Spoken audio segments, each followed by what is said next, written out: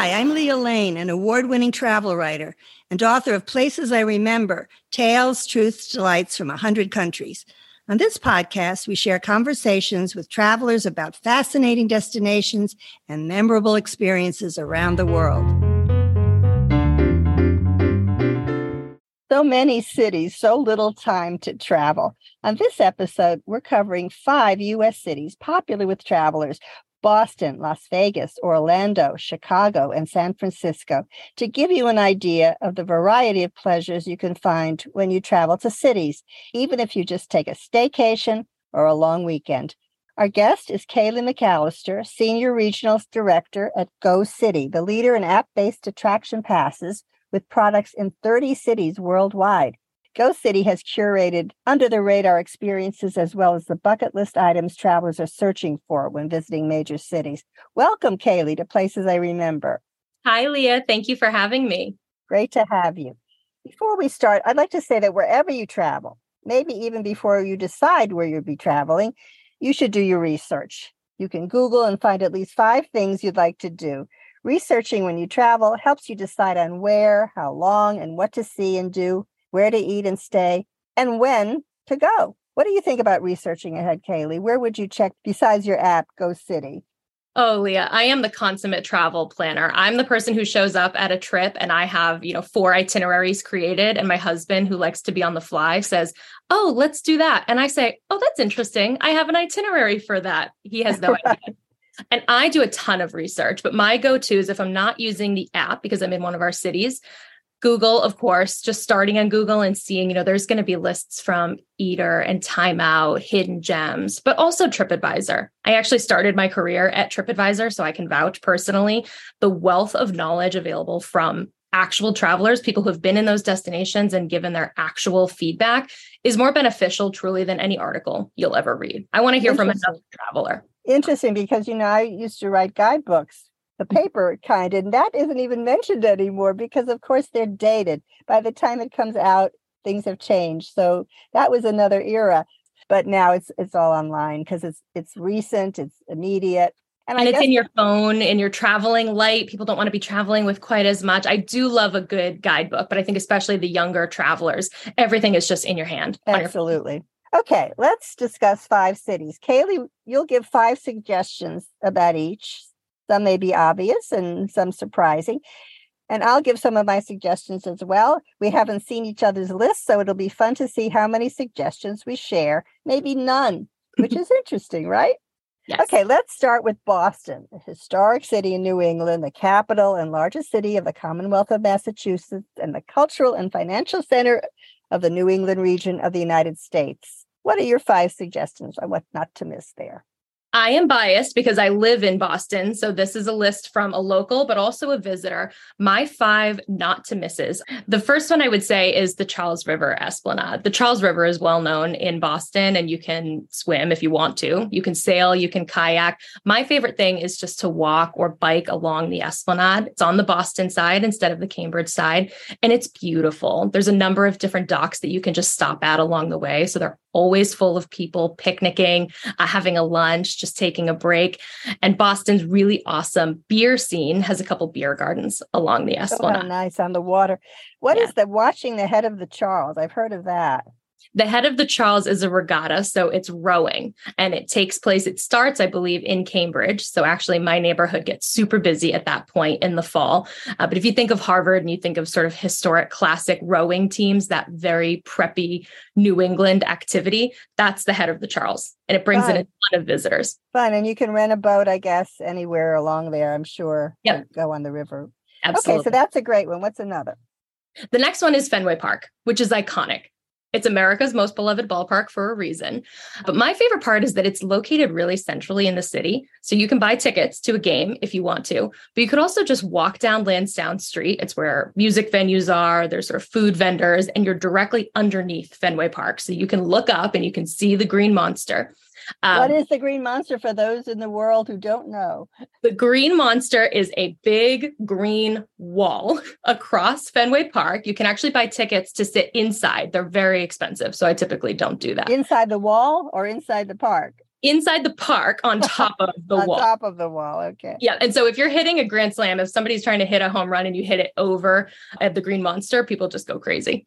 A lot of people don't know this actually, but you can see a game from inside a bar. It's called Bleacher Bar on Lansdowne Street, and it's awesome. So it's super, super busy before games, but they have this cool garage door because it used to be part of the park. And now it's a bar and you can just watch the game through there. So you can see the players, but the outfield players can't see you inside. Oh, how interesting. Very cool. Very good tip. What's another? I'm actually not a huge seafood eater, but for people who are, Boston is just in the most perfect location because we have Maine to the north, we have Cape Cod to the south. So especially if you like oysters, I think if you're coming to Boston and you're trying to get good seafood, I would have to recommend Row 34, the Barking Crab, the Daily Catch, or Neptune Oyster. Ooh. All of those are either in the Seaport, North End, Fort Point, very, very walkable and top-notch seafood of all kinds, fish, shellfish. Yum, we love food. Yeah. That's great. Great tip. Is there another? There is another. I have two more, but I would say the biggest one is the North End. The North End is a neighborhood in Boston. It's known for our sort of Italian history and Italian population. What I would say is people who go to the North End are either getting dinner, they're walking around and they're taking a tour, but they're really stopping for a cannoli. So if you want a cannoli in Boston, explain what a cannoli is again. A cannoli is this Italian pastry. It's sort of a hard puff pastry shell filled with this ricotta, the sweet ricotta filling. The traditional one has little tiny chocolate chips on the end, but you can get them in any flavor. And they're addicting. I mean, they're sinful. They are. Yeah. People in the North End think about Mike's Pastry, which is great, cash only, always has crazy lines. I would say think about going across the street to Modern Pastry. Modern Pastry also has a secret underground martini bar that a lot of people don't know about. So you can get your cannoli and then get a cocktail underneath. Or if the night gets away from you, you can go to Bova's Bakery, which is just down the street, which is 24/7. And that's sort of where you'll see the creative folks at 3 a.m. Oh my goodness. Get their cannolis. Yum and wow. Yes, exactly. One more? Yeah. Lastly, I would say the outdoor spaces. I think people realize that Boston is a little big city. So we've got the skyscrapers and, you can walk through Back Bay, downtown, Seaport, but we also have a really awesome outdoor space. Obviously, it's seasonal. You don't really want to be out there in the middle of February in Boston. But I would say that the best outdoor spaces to get a walk in or just see sort of nature or flowers are the Public Garden, of course. The Kelleher Rose Garden over in the Fenway area is beautiful. Or the Arnold Arboretum in Jamaica Plain. I love to go there in May for the lilacs. They have a massive lilac selection. And, lilacs are temperamental. They only bloom for, 2 to 4 weeks if you're lucky. Mm-hmm. But all of those are beautiful spaces to spend an afternoon. And they smell good too. Oh, they smell amazing. It's my favorite scent, actually. Yeah, it is. I love it too. Well, those were absolutely fantastic. And you live there. So, of course, you have every little detail down. I had some of yours on my list, but I have a couple of other things which you might want to comment on. You mentioned the Botanical Garden, the Public Garden, which was built in 1837. There's also the oldest public park, the Boston Common, that's connected near it, right? It's sort of like a necklace of these lovely green spaces. And there's the wonderful swan boats, which may be touristy to a local, but they're wonderful. They were introduced in 1877, and children especially love to go in those swan boats. Yeah, they may be touristy, but I actually took my young nieces, we took them here a couple of weeks ago, and they loved it. So it's touristy, but it's sort of, you have to do it once. It's old-fashioned touristy, which is nice. Vintage, I would say. The Chinatown is interesting in Boston. There's a park nearby, the Chinatown Gate. Yeah. And that's another nice place to walk, and with fountains and so forth in the warm weather. For those of you who like the ballet and Broadway musicals, there's a beautiful Boston Opera House. It was redone in 2004 with the help of Senator Edward Kennedy. And those of you who like buildings, interiors, it's just fun to go there. The areas are right next to each other too, Chinatown and the theater district. So that makes for a really nice night because you could go to Chinatown, get an amazing, authentic dinner, and then go see a show, a play, a musical, a comedian right down the street. Perfect.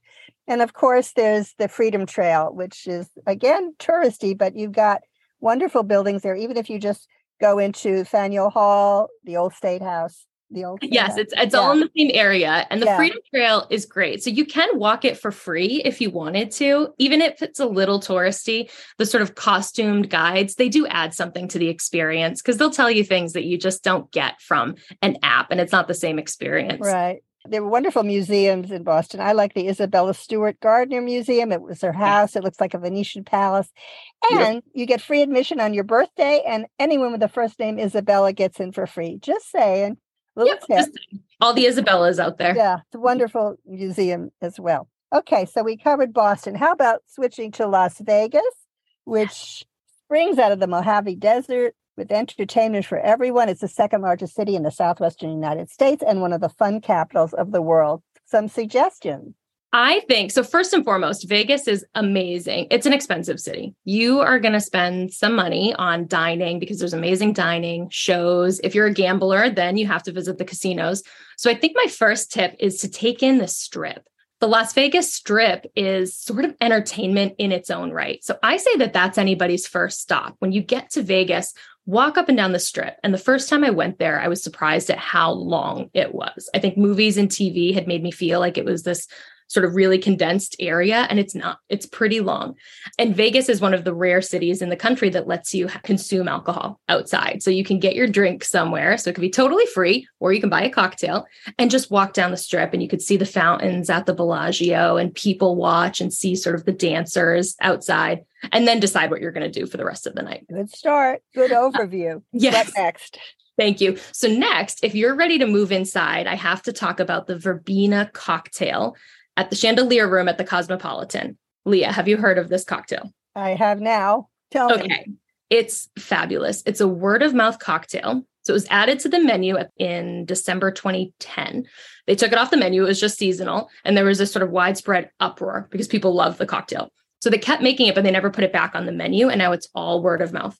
So it's a cocktail with a Szechuan button flower. It's an edible flower.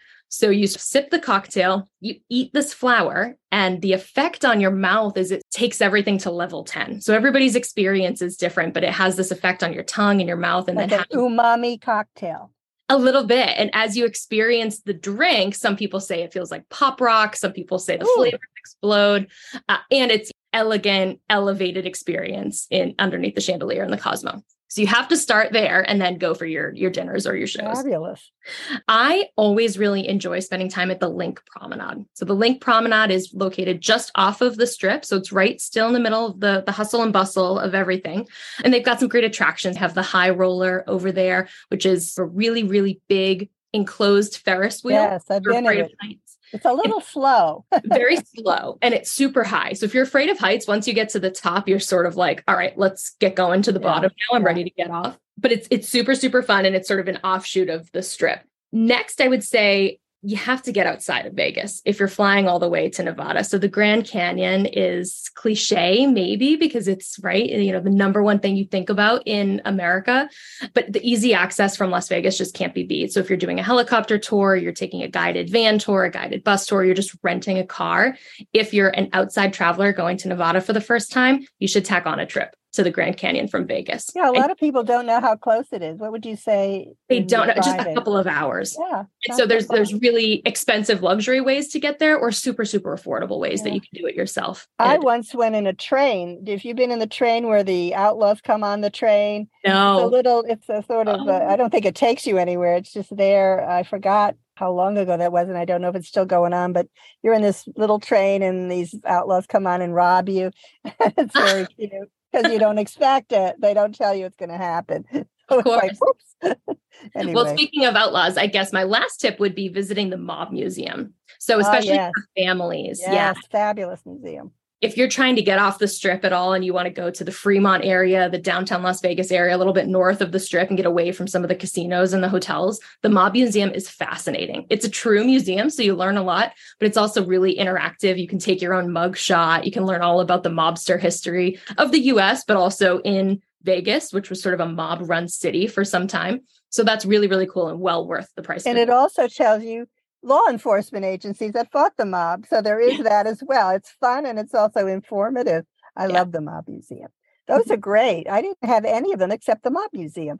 But I have one that is very interesting, the National Atomic Testing Museum. Have you been there?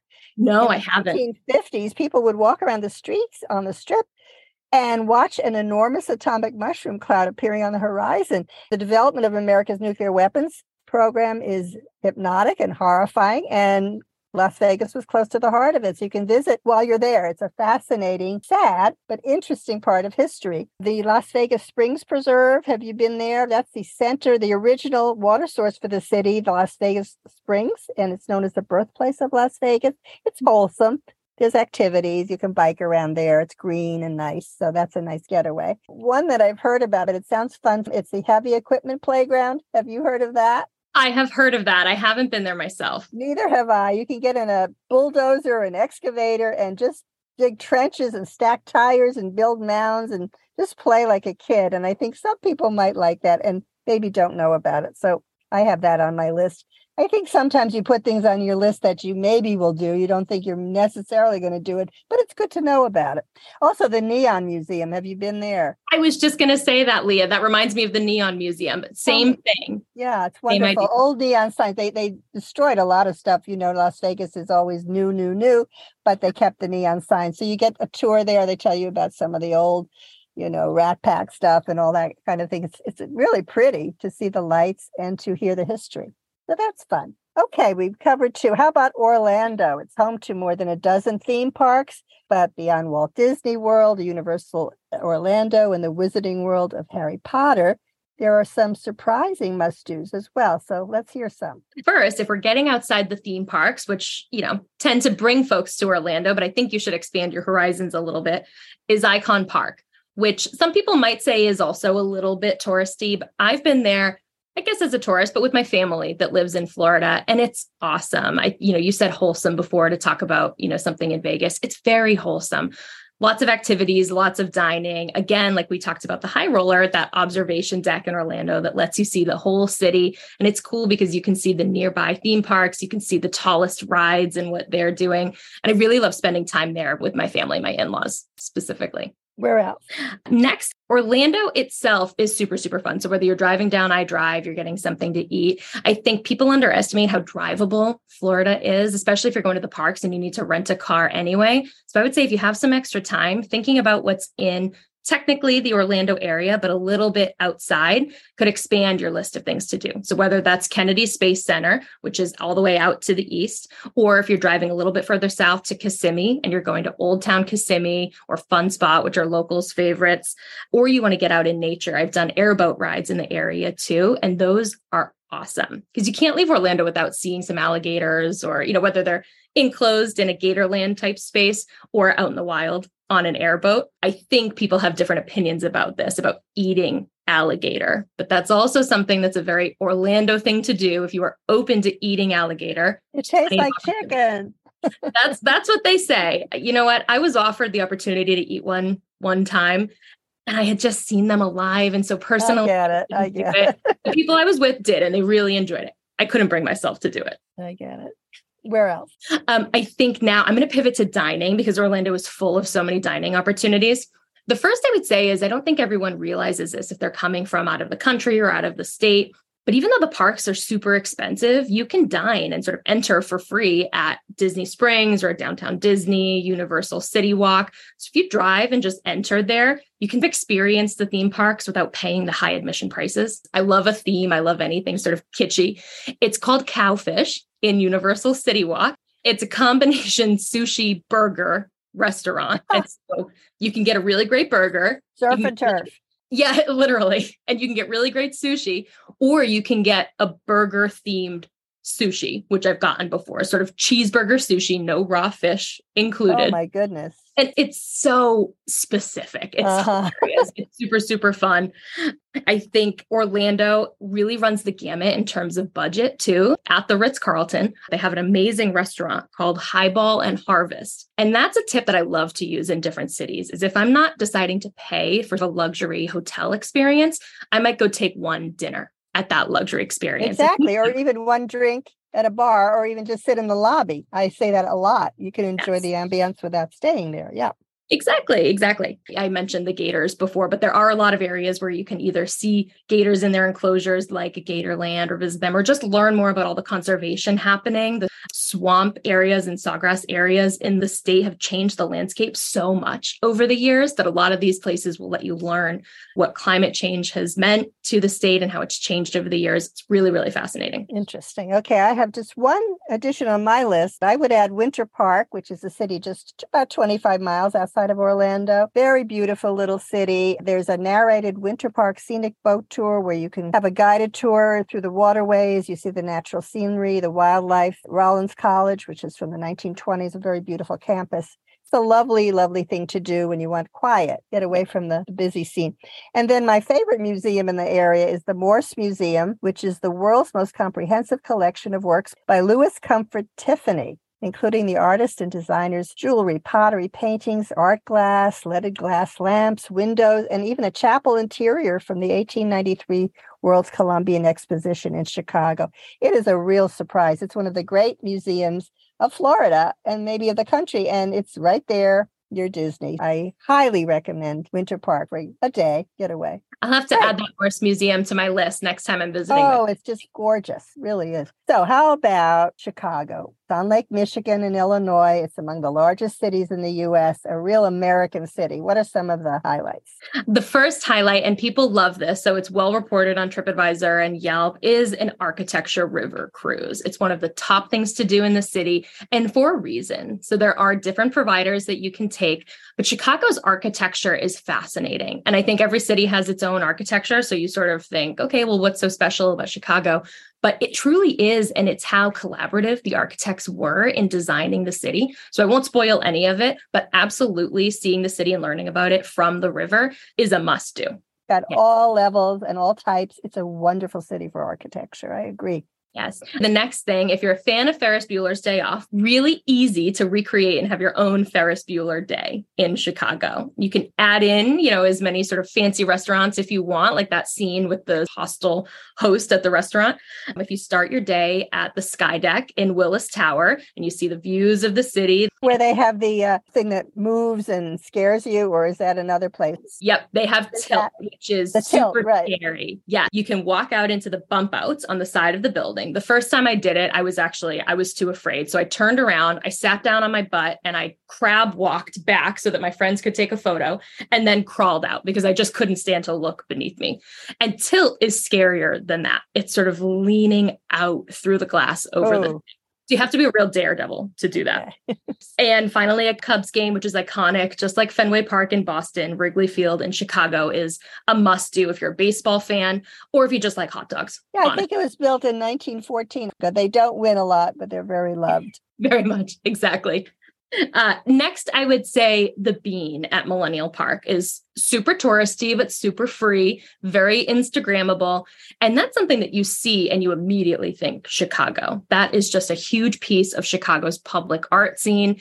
And it's really fun. You can go take selfies in it with your friends or your family. You can get all kinds of angles. So I wouldn't miss that. A lot of other public art there too.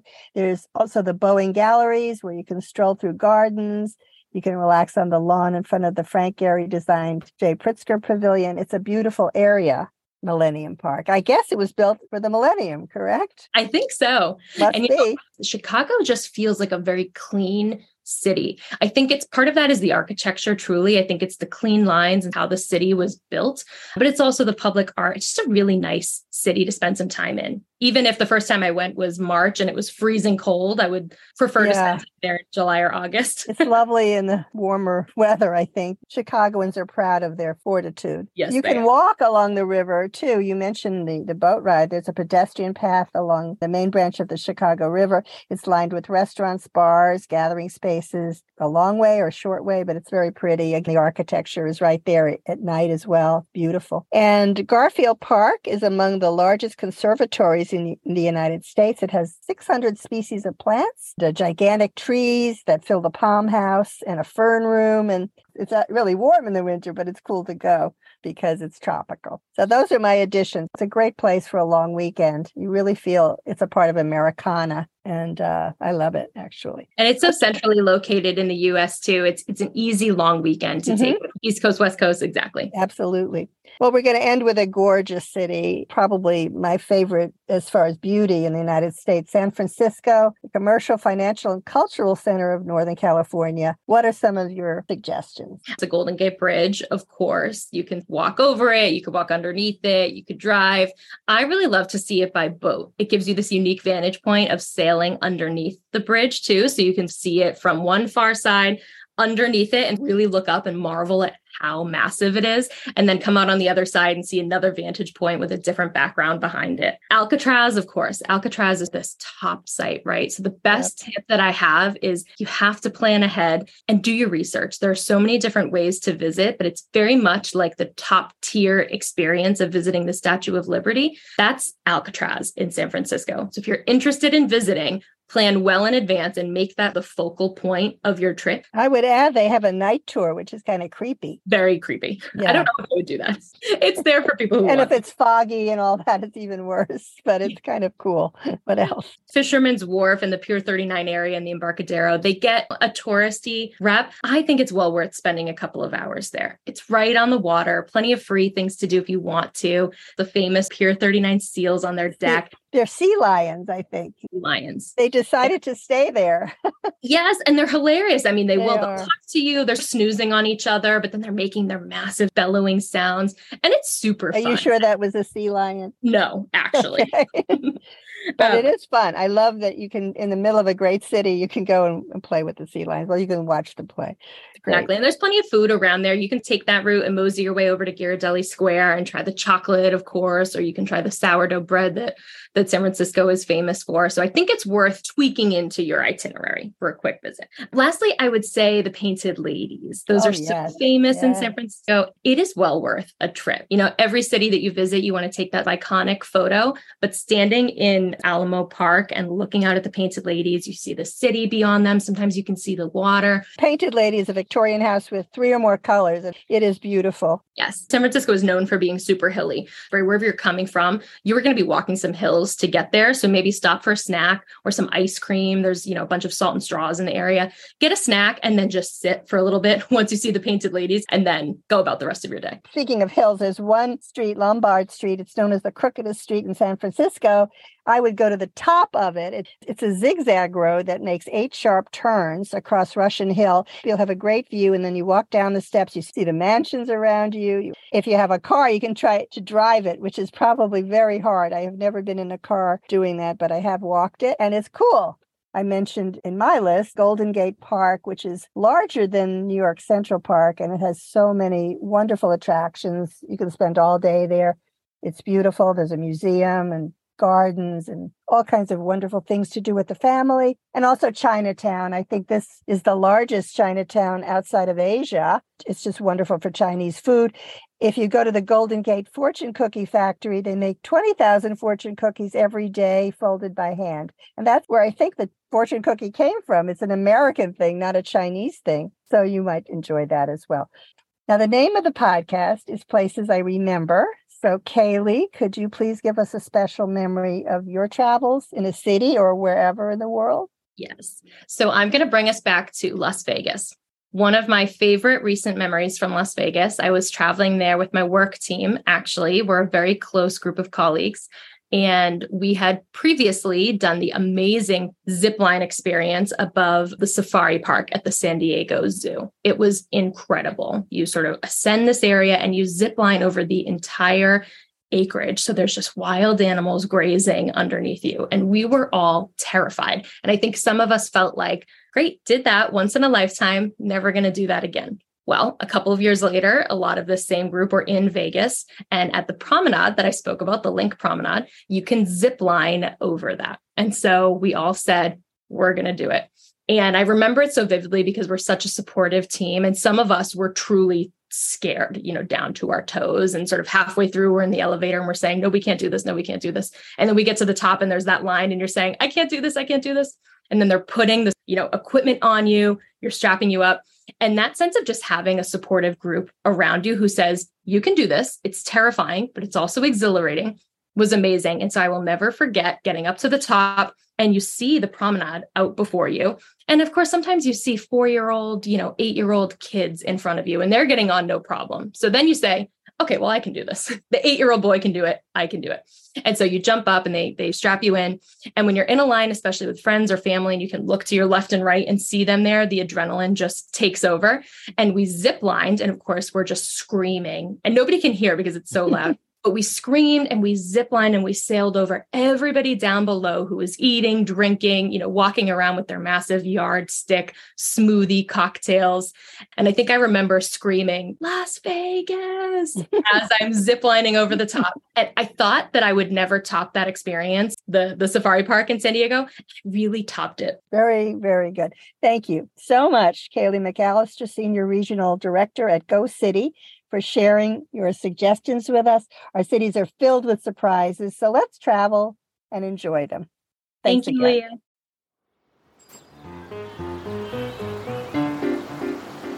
Thanks for listening to our award-winning podcast. We've recorded over 100 episodes of Places I Remember, so follow us on any podcast app. And new monthly episodes are also on YouTube with gorgeous video. My book, Places I Remember, is available in print and Kindle, and I read the audio version. Follow my travel writing at Forbes.com. Contact me at the links in the show notes or on my website, placesirememberlealane.com, and keep making your own travel memories.